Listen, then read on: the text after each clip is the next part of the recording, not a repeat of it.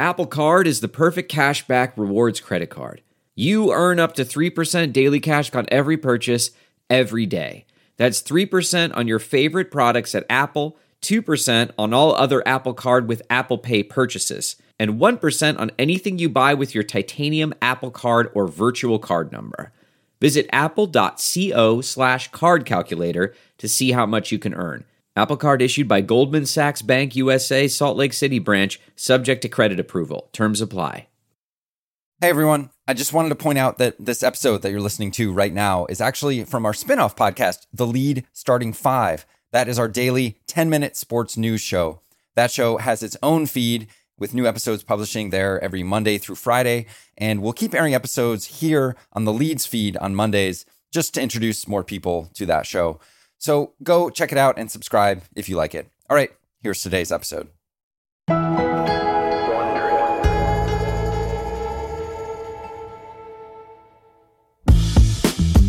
The World Cup kicks off with controversy, glow sticks, and the host nation falling flat. The Dallas Cowboys give the Minnesota Vikings what could be described as a reality check. And the two top teams in women's college hoops send a powerful message and then play some very entertaining basketball. From Wondery, I'm Andres Kelto, and this is Starting Five. 5 sports headlines in 10 minutes. All right, we're going to start things off in Qatar, where the World Cup finally kicked off on Sunday amid a whole lot of controversy.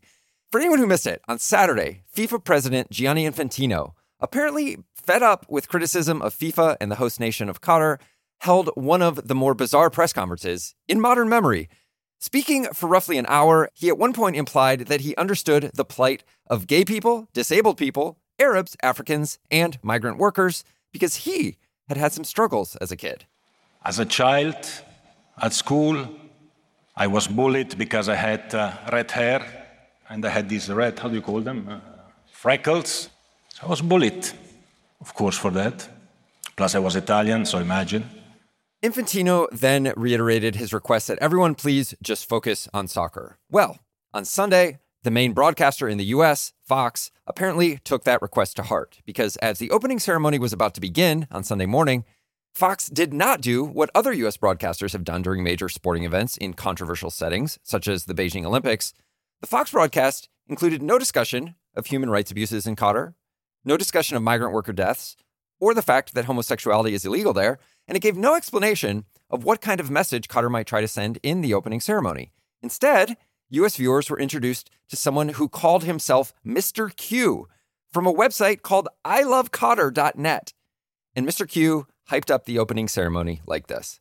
I mean, the first thing that I said to everyone is, listen, you're going to say whoa as soon as you see it. And I really hope that the spectacle just brings a bit of tears to some people's eyes. It's going to be something emotional. I think you're going to be saying... It certainly was emotional, I guess you could say, for this viewer. The ceremony, which the BBC and ITV chose not to air in the UK, by the way, included, very weirdly, Morgan Freeman conversing with a Qatari man with no legs, messages of unity, and a lot of dancing and glow sticks. It was, frankly, a bizarre and, to me, rather disturbing spectacle, given the context of the tournament.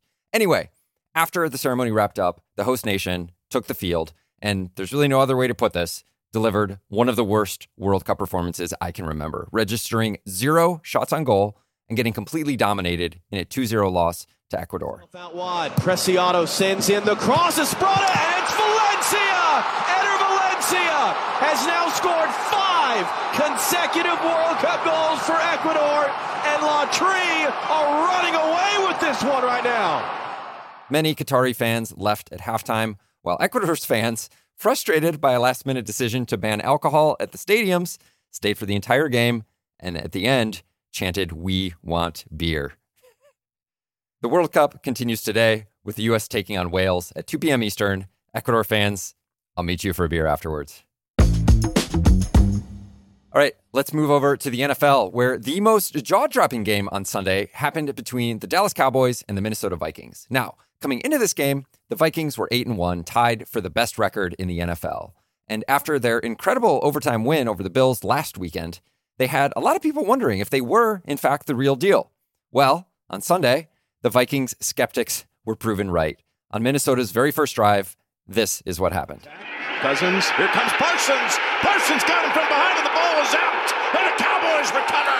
It was Parsons coming around his man and getting to him from behind, and Armstrong has the recovery. That strip sack, which led to a Cowboys field goal, basically set the tone for this entire game. The Cowboys' defensive line absolutely dominated the Vikings' O-line in this one, finishing with 7 sacks on Kirk Cousins, who ended up 12 of 23 for 105, yes, 105 yards. Dak Prescott, meanwhile, was sacked 0 times in this game, and he and the Cowboys more or less moved the ball at will on offense. After the game, Vikings head coach Kevin O'Connell didn't try to sugarcoat the loss. I do believe that we will respond to this the right way, but at this point in the season, November comes, and sometimes you can get hit in the mouth. This league has a way of humbling any football team at any point in time if you don't play good football, and we did not tonight. And after that humbling loss, one logical conclusion here is that only one of these teams is truly a contender, and it wasn't the guys in purple. Elsewhere in the NFL, the Philadelphia Eagles came from behind to eke out a 17-16 win over the Indianapolis Colts, reclaiming their position as the top team in the league. Patrick Mahomes one-upped Justin Herbert in a pretty epic battle of late-game drives as the Chiefs beat the Chargers in a 30-27 thriller. And one of the surprise teams of the year so far, the New York Giants, fell at home to the Detroit Lions, by which I mean my Detroit Lions, 31-18. So, watch out, NFL. That is 3 wins in a row for the Lions, who are not mathematically eliminated from the playoffs just yet. Just saying. Moving to college football, the team that at one point felt like the feel-good story of the year, I'm talking about former number 1 Tennessee, completed a fall from grace over the weekend. It started on Saturday when the Vols lost to South Carolina 63-38, and in the process also lost their star quarterback and Heisman hopeful Hendon Hooker on this nasty-looking play. This could help Clemson as well. Hooker, ooh, is he okay? He went to the turf. It's not a fumble. He was ruled down there, but now all eyes on Hooker, who went down very awkwardly and is in obvious pain. Oh, my goodness. Well, on Sunday, Vols fans' worst fears came true as it was confirmed that Hooker suffered a torn ACL, ending his season. Now at 9-2, Tennessee has slipped to number 9 in the rankings and effectively saw their national title aspirations come to an end. And how this injury will affect Hooker's NFL draft stock remains very much to be seen. Elsewhere in college football, the top 3 teams remain the same: Georgia, Ohio State, and Michigan at 1, 2, 3. And number 4 TCU remained number 4 TCU after pulling out another dramatic victory on Saturday, this time on a wild late-game drive and a very hurried field goal against Baylor.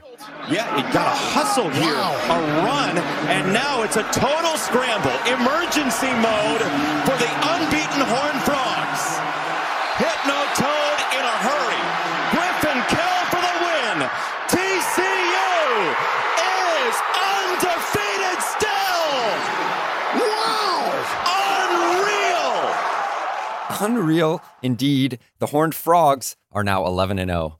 And after its dramatic 48-45 win over rival UCLA on Saturday, USC climbed to number 5 in the latest AP rankings. It's the first time the Trojans have cracked the top 5 since September 2017. Over in the NBA, Kyrie Irving held what might be called a do-over press conference on Sunday. As you will recall, Irving was suspended by the Nets for refusing to denounce anti-Semitism and not saying outright that he was not anti-Semitic. That came in the wake of him posting a link to a documentary film with strong anti-Semitic conspiracy theories. Well, after missing 8 games and reportedly meeting with leaders of the Jewish community, Kyrie Irving returned to the podium on Sunday and said the kinds of things that the Nets PR folks probably wished he had said the last time around. With all that being said, I just want to offer my deep apologies to all those who are impacted over these last few weeks. And I don't stand for anything close to hate speech or anti-Semitism or anything that is going against the human race.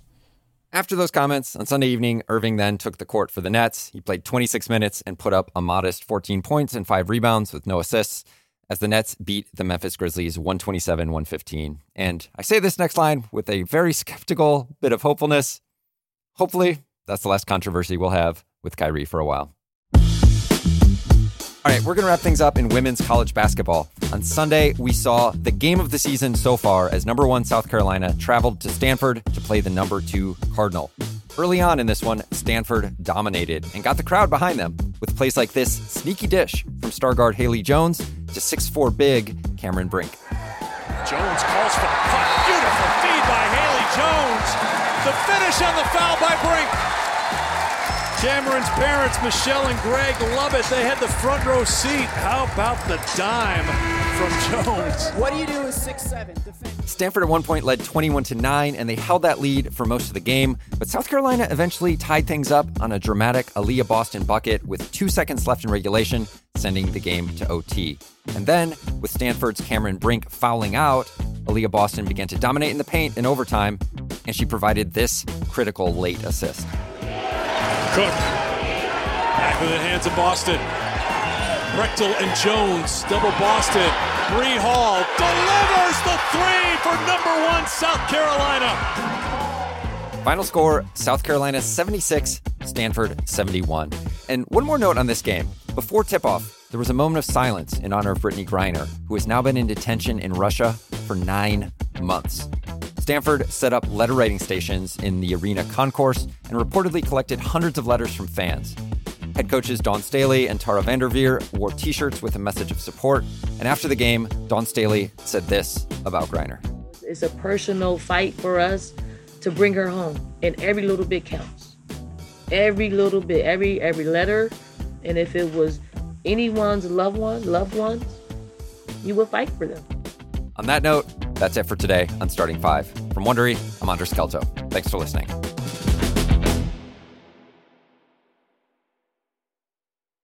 Hey, Prime members, you can listen to The Lead ad-free on Amazon Music. Download the Amazon Music app today. Or you can listen ad-free with Wondery Plus in Apple Podcasts. And before you go, tell us about yourself by completing a short survey at Wondery.com/survey. Some people just know the best rate for you is a rate based on you with Allstate. Not one based on Carol. She's more focused on hitting a high note than the car in front of her. Why pay a rate based on anyone else? Get one based on you with DriveWise from Allstate. Not available in Alaska or California, subject to terms and conditions. Rates are determined by several factors, which vary by state. In some states, participation in DriveWise allows Allstate to use your driving data for purposes of rating. While in some states, your rate could increase with high-risk driving. Generally, safer drivers will save with DriveWise. Allstate Fire and Casualty Insurance Company and affiliates, Northbrook, Illinois.